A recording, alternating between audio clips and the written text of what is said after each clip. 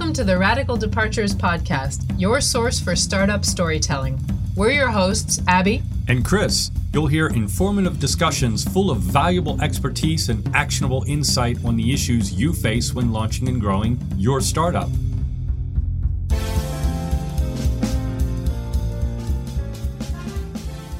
This is episode 32 of the Radical Departures Podcast. My guest today is Elsa Hermal, the co-founder of Épicerie, which is a great grocery delivery service that allows busy people to have products delivered directly from their favorite local artisanal shops, including butchers, greengrocers, fishmongers, and more. They've also recently partnered with Monoprix, so you can now order from them and from Naturalia, all through the Épicerie app. Épicerie not only helps consumers, but they also allow small shops to digitize their offerings and expand their client base. In this episode, we chat about Elsa's development from her idea for the service to its impressive execution and expansion, her advice for those just starting out, and much more. Elsa is also graciously offering Radical Departures listeners €8 off their first order from Épicerie using the coupon code WESTART. That's all one word, OUISTART. So definitely download Épicerie and check it out. Without further ado, here's episode 32 with Elsa Hermal.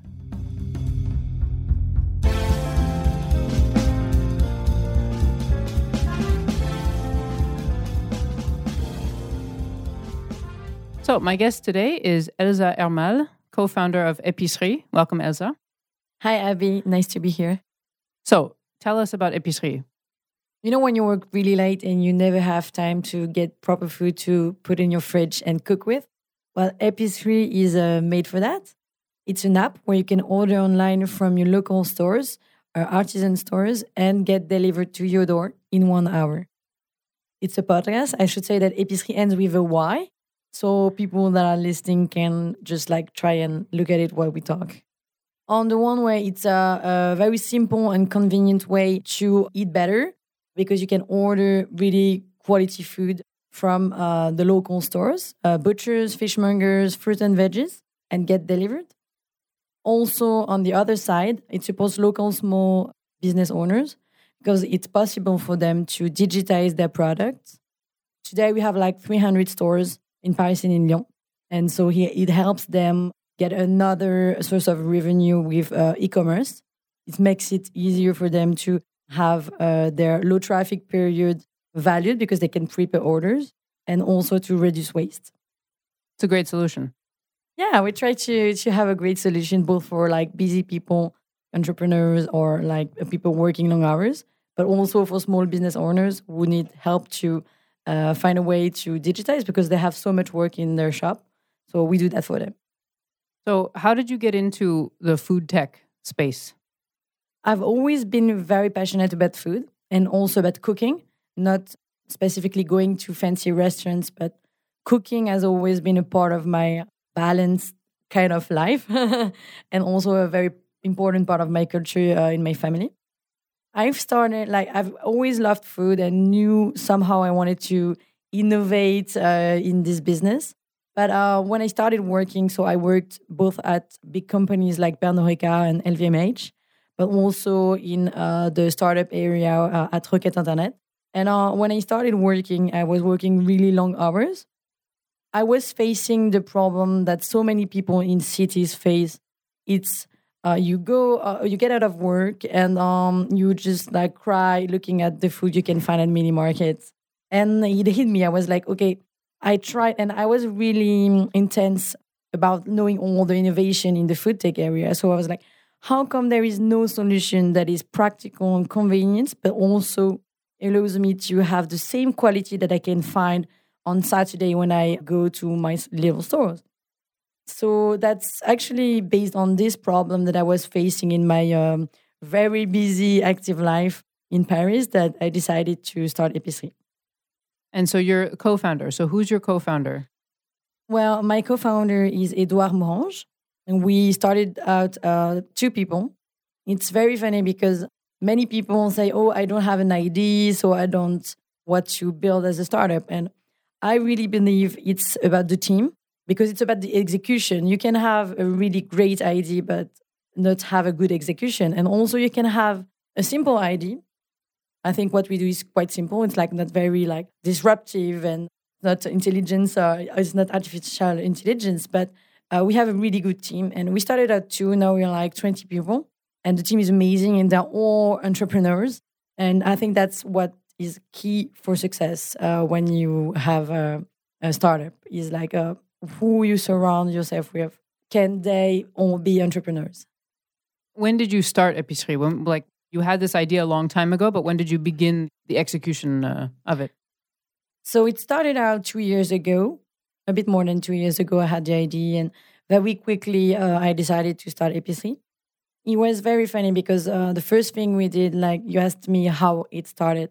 I went to these local stores and asked them a lot of questions. How is your business going? And what are the challenges, the opportunities? And I don't know, what's your average basket? What are the products you're selling? What are your customers asking for? And that's actually how I built Épicerie, because I had a model in my head. I knew it would be more efficient to have a marketplace with merchants and no stocks, and it was going to be more lean than to have a very big stock. But it's with talking with the merchants and understanding their real life problems and issues that I built Épicerie. It's very strange because I think when you innovate, you still have to be really, really close to what the traditional areas are offering in order to have a good tech product. It cannot be more traditional than work of artisans like butchers, fishmongers. And if we understand what goes on in their shop, we can make the experience online the more accurate, both for the user and for the merchant. What have been some of the biggest challenges that you've faced in the beginning and now? Every day is a really, really big challenge. It doesn't stop. People see that Épicerie is growing, that you have more and more customers, and they're always like, okay, it's amazing what you do. And I'm like, yeah, it's not getting any easier by its time, you know? I remember very well my first challenge because I had started drafting a very, very ugly PowerPoint mock-up of what I wanted to do with Épicerie. And it's actually, the customer journey is not that different than what it's like today. And I went to tech people to know who could develop this solution and for how much and with what technology. And I wasn't a tech person, so it was really challenging for me. And I remember feeling totally lost. But then what I've noticed is like when you're an entrepreneur, either you get help and you understand with someone who helps you how to overcome a challenge, or you just finish doing it yourself and understanding it yourself. I overcome it, and our tech solution is great today. We have a great tech team. I worked so hard understanding what these tech guys were offering that I ended up understanding what they were talking about. One other big challenge was at the beginning, because you asked me about the beginning, was how to build a really strong team that is really enthusiastic, really performing, also very driven towards entrepreneurship. I remember very well the first people arriving that had this spirit, and I was like, okay, yeah, I did it. And you feel big change between you carrying the burden by yourself and you having a great team that you can rely on, because sometimes they are so enthusiastic, like even if you're tired or if you have really big challenge, they help you overcome them. It's a challenge to keep your team motivated. It's an everyday challenge, but it's also what's key for success for me. What's something that you, now looking back at it, go, oh, why did I do this like that? Something you would do differently looking back? It's very obvious, but I think that's what I feel like I would have done differently. I would say I would have launched faster and to fewer audience, because we waited a bit. The product was not perfect at all. It was kind of ugly, but we still didn't get as many feedback as early as we could have. And so it's, everybody says that, but I don't think you can start too early actually. So go in the street, ask people about your product. And so that's what I would do differently. And what held you back from starting sooner? Was it a perfectionism, wanting to be the perfect product before you let anybody see it? Being an entrepreneur, I lost my perfectionism because I think it's never going to be ready. And when it's going to be ready, it's not a startup anymore. It's like your product is done. I don't know what held me back. I think we started soon, but you can never start soon enough. I mean, you said you worked in a few big companies. You also have startup experience. Did you always consider yourself to be a kind of entrepreneur? No, not at all. No? No, it's funny because when I was, so I studied in business school and I met many people who wanted to be entrepreneurs. At first, I didn't know what I wanted to do. I knew food was a passion, but I had no idea I would make my life out of it. Like, it's amazing. I was like, people have passion for like theater and, I don't know, writing and like finance. And so they make a life out of it. And I couldn't imagine I could make a life out of food. I wanted to innovate because I had this need to find new solutions that were more accurate to everybody's life. And also, working in big groups was not the environment I was looking for. So I also had the need to work in a very dynamic environment. So it made me want to go into the startup ecosystem. And now that I'm looking back, I also think that I found myself able to develop my creativity and to understand how I work by being an entrepreneur. Everything like I did, like when I work in a big group, was good. Like I did a good job, but I didn't feel fulfilled. And I think that was because I couldn't like innovate and bring new ideas to the table every day. You're a woman entrepreneur. You're a young female entrepreneur. Do you spend a lot of time in that space? Do you mentor young women? I found out about you actually through Start Her, which is an organization in Paris to promote women in tech and entrepreneurs. Do you give back to that community? Do you consider yourself, first and foremost, I'm a woman in this space, or you're an entrepreneur like any entrepreneur? It doesn't matter. I try to give back to all entrepreneurs when I can. I don't have so much free time, but I have a few areas where I meet entrepreneurs and that I try to give back, no matter female or male. And I also take from them because we need every bit of knowledge and skill to grow faster. So it's really important to share. I have a few entrepreneurs I'm really close to. We exchange all the time about what we do, how to manage the team, how to grow, how to sell. I would say I also give special advice to women entrepreneurs because it is harder to be a woman at work and to be a woman entrepreneur. So what I have learned, I try to share to all entrepreneurs and special female entrepreneur advice when I can in order to help them have less challenges and less difficulties and more confidence, especially in what they do. What's a piece of advice you would share? I would say a general advice to entrepreneurs would be to surround yourself with good people that are smart, but also kind and fun. So, I mean, build an amazing team and get some amazing mentors. Also, an advice is to have confidence, and especially for women entrepreneurs, have confidence in your project and in yourself. Don't think you're just there for no reason. Like if you're building a company from your guts, it's because you're here for a reason. And also, I think be courageous because it takes a lot of courage. And I think everyone can be an entrepreneur, but it's not for everyone because you need to be really, really courageous in order to support a company, your team, have faith every day, and you think about it 24 hours a day. So you need to have some strengths. You guys recently, at the end of last year, I think it was, signed a pretty big partnership. Can you tell us about that?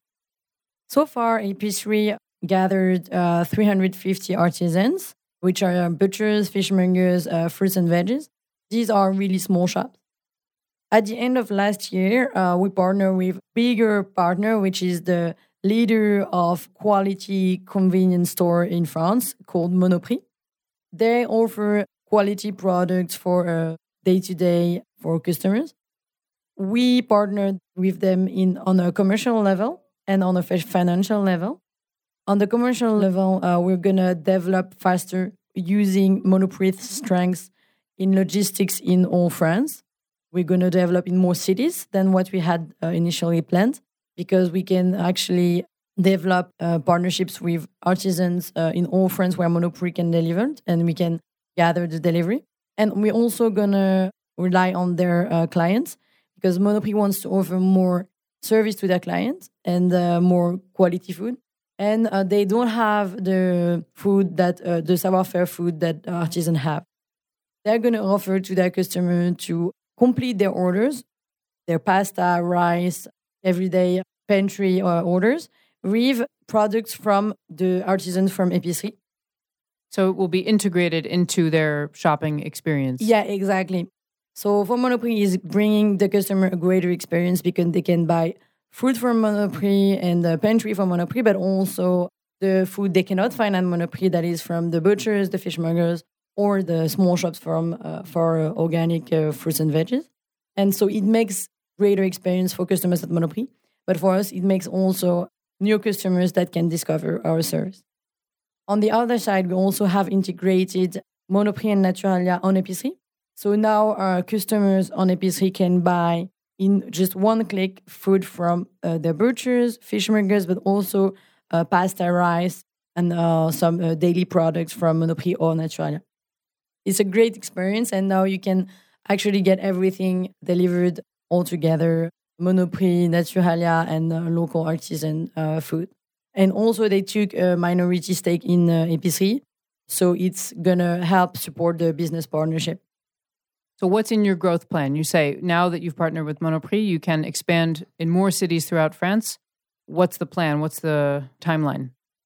In 1 year and a half, Épicerie has expanded in Paris, Neuilly, Levallois, and Boulogne, so in the Paris area, but also in Lyon and Villeurbanne. So we've started to expand in a few cities. And we are currently expanding in other cities around the Paris area and also other cities in France, other big cities in France. We want to open dozens of cities in the next coming years in order to help all urban people have easier access to quality food on a daily basis with a very, very simple and convenient solution that we built. And also to help like shop owners all over France to have a solution to digitize their products. And actually, every day, there are merchants, like small business owners from all over France, contacting us on our website.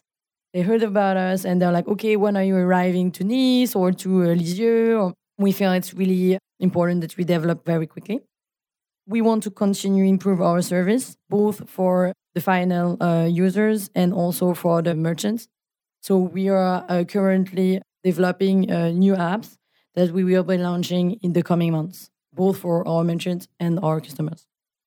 You've had a few honors personally this year. You were named on, well, I mentioned Start Her before, but you were named one of their 10 women to follow this year, and also one of Forbes in France, 30 under 30. That's pretty impressive. What has that changed, if anything, for you? Does it feel weird as like, you've been working 24/7 on this project and now you're getting all this, these accolades for it? What does that feel like? Does it change anything? I like that people are liking what we do at Épicerie. I think people really like the fact that we are both bringing easy solution for everyone in their daily life, but also supporting local businesses. And also there is a very, very big issue with city centers that needs help, get development and dynamic in order to help these small shops to maintain. I think that's the reason the spotlight was on Épicerie and on my project this year. For me, it doesn't change many things on the daily basis. I'm happy people like the project and it makes it known to more people, so it's amazing. It's always the same on a daily basis. You're always innovating, and maybe after, I don't know, a few years, I will look back and say, oh, okay, that was great. But like on a daily basis, it's actually just like, you're just like working really hard every day. So it doesn't change much. It's good that there are some initiatives showing that both women can innovate in tech, because we need to understand that it's just about the same that a man that's who innovates in tech. If you can encourage women to innovate, it's amazing. So I think it's great that people online initiative who promote women in tech, because women need a role model and need to know that they can innovate also, and that it doesn't change anything that they are women. And also, I think it's amazing that people enlight initiatives that are very related to traditional businesses. What we do at Épicerie is we provide these traditional artisans with innovation, but that is really related to their business. So it's a new way for them to develop their activity and be more competitive in the new economy. So I think it's really good that people know they can innovate in some very traditional, simple areas. You don't need to have the big idea and the big innovation and to be a pro in algorithm to innovate. Sometimes you just need to understand what's going on the market and make an innovation that normal people can relate to. That's a really good message to pass because men, women, I don't know, young people starting out, they might feel like, well, if I'm not super brilliant in tech and an engineer, I won't be able to, make a difference, or I can't work in tech. But that's not the case at all. I really appreciate you joining us. Thank you so much. And I have one final question to ask you before you go. How do you define success? I think success is a very personal matter. For me, success has always been reaching towards happiness. I've never been wanting much money or title or anything, but that's very, very personal. And it's very funny because I realized that being an entrepreneur, creating something new every day and getting excited every day, despite the challenges, of course, is what makes me happy. Of course, it's not easy every day, but I think success for me has always been reaching towards happiness, being happy, feeling happy. So that's my definition. That's a good one.